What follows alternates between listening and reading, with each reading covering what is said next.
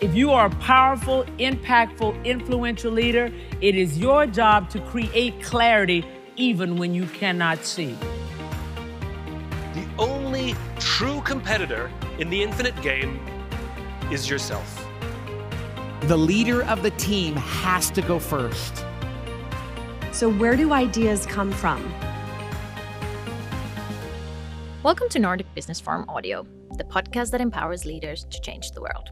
I'm Heli, and during this following discussion, Seth Godin, a marketing and leadership mastermind, talks about linchpins, innovation, and making a difference. The interview was recorded at Nordic Business Forum Stockholm in 2018. Enjoy.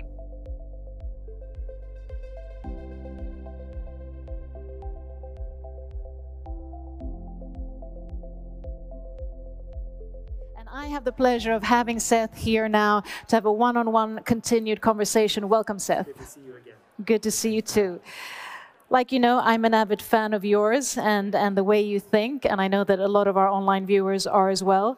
And there's such sort of a vast wealth of knowledge that we could sort of dive into. And you spoke a lot about marketing and that on stage. So I thought I'd like to dive into your latest book. Okay. Your latest book is What Do You Do When It's Your Turn?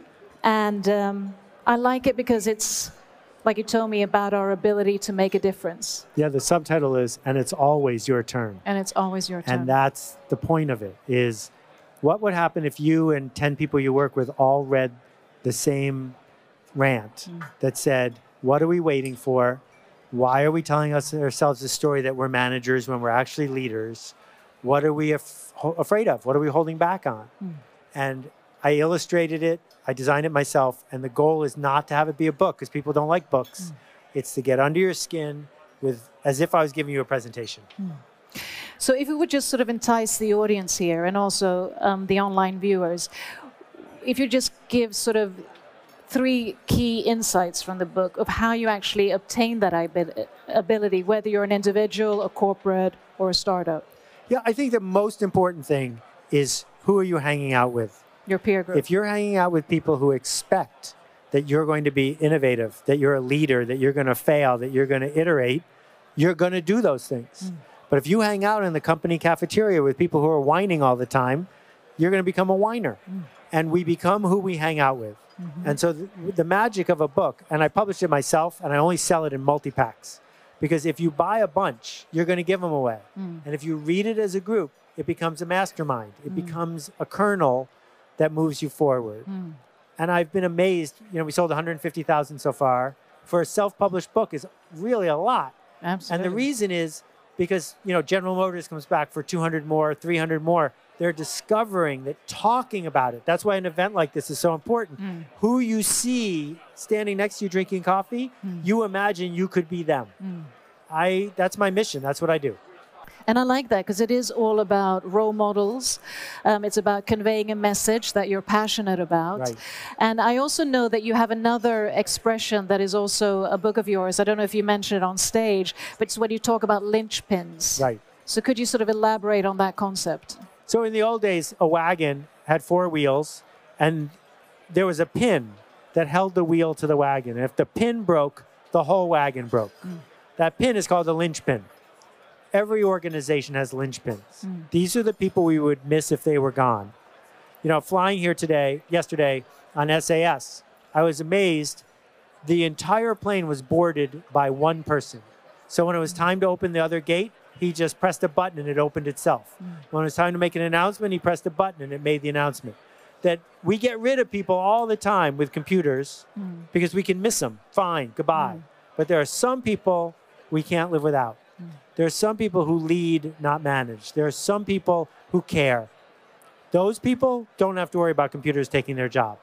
It's a choice. It's more than a soft skill. It's this decision to be the person they would miss if you were gone. And I also think that conveys to, because we're talking a lot, of course, about leadership today. And I think one often can take for granted that leadership is a trait that comes naturally just because you're a founder or you're an entrepreneur. I'm rolling my eyes here, yeah. Yeah, exactly. And I'm trying to also find, how do we sort of convey that leadership is something that either is a skill, i.e. you have to learn it, or a talent, you're sort of born with it. So help me understand what Gandhi, Oprah, Sheryl Sandberg, Elvis Presley, and the Reverend Martin Luther King have in common? They all have a purpose. Right? They're all leaders, but one was super skinny, one stuttered, one is a woman, go down the list. They have nothing in common except they decided to be leaders. You don't get leadership because you have charisma. You get charisma because you're a leader. I like that. You get charisma because you're a leader. True. And I want to also get back to some of, you talk a lot about soft skills, and I know that you had another word for soft skills. Real skills. Real skills. So looking at leadership today, and whether it's leading lean, whether you're a startup, whether you're an organization, what are the key factors that you need to be able to access in order to lead lean, or in order to, have a forward mentality? Well, lean is good marketing because what it really means is wrong. But if they called it wrong, no one would want to do it. What it means to be lean is that you are willing to be wrong. That management is all about being right every time. Do what I said. Do what we did yesterday. But leadership and lean are about being wrong. We don't know what to do. We're willing to be wrong on our path to be right. So that's the first thing. The second is possibility. It's possible that this will work. A lot of people have trouble finding possibility. Right? Another key concept is enrollment. Who wants to come with me? Because I can't make you come, but if you want to come, we can go together. So when you seek enrollment, it's different than when you enforce compliance. And one of the things that the Nordic countries are so good at is so many things here are voluntary. That you're not conscripted to do this or conscripted to do that. It's a choice. And this awareness that we can own it, that we can choose it, that's at the heart of being a leader. I also know that you talk a lot about responsibility, and that people are either responsibility averse or they actually know how to take the responsibility. Exactly. Could you sort of develop that? Because that's a key component. Right. So you can have as much responsibility as you want, which is amazing. Why don't you want it? You don't want it because you'll get in trouble. You don't want it because you might fail. You don't want it because people will hate you because you made a promise. So instead of going out and saying, here, I made this, you go out and say, the kitchen made this, and if you don't like it, I'll call the manager. Because then you're not responsible. But people who choose the soft skill, the real skill of responsibility, all the doors open. Because the number of people who want to be responsible is really low. So go for it. It's scarce. But that sounds easy, when we're talking about it here. But how do you actually convey and implement that in a sort of large corporate structure? Well, let's start with the smallest possible example. So you're at a restaurant. It's 0 degrees. It's cold. And the door is open. You could stand up and go close the door, or you could wait for someone else to do it because you don't own the restaurant. You're just eating there. And you say to yourself, but if I get up and close the door, somebody might say, wait, I liked it cold. Somebody might say, why are you closing the door? The manager wanted it to be open. You could get in trouble. But there are some people who stand up and close the door. That mindset is exactly the same at General Electric, IBM, Ericsson, Otis, doesn't matter. Stand up and close the door. Because if you're wrong, it's not fatal. They'll just open the door again. Take responsibility. So from taking responsibility to then going back to what we also talked about today, organizations, corporates adapting to a more entrepreneurial mindset. Right. Do you foresee that being the future onwards? Exactly, because we needed companies with 100,000 employees. We used to need them.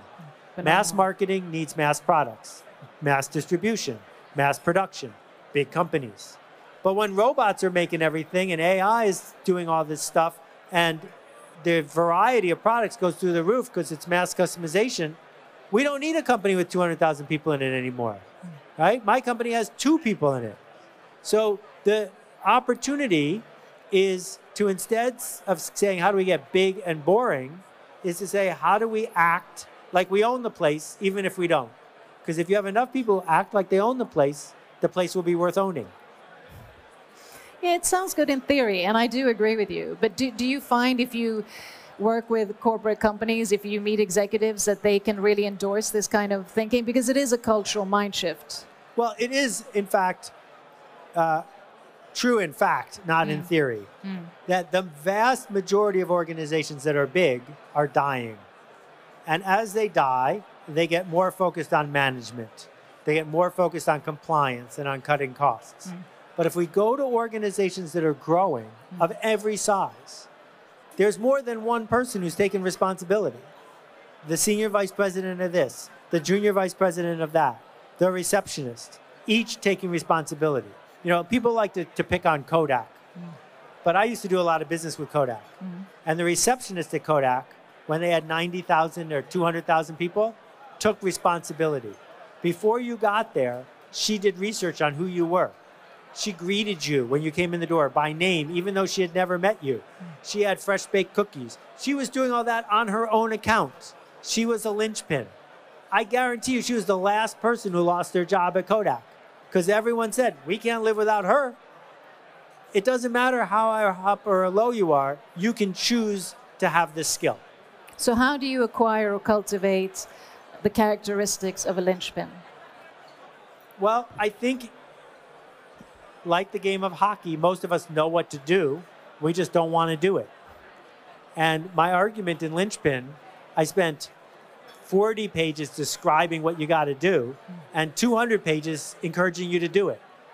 That the doing it is the hard part. Everyone in their whole life has told one funny joke, has drawn one decent picture, has cared about one human. You've done it at least once.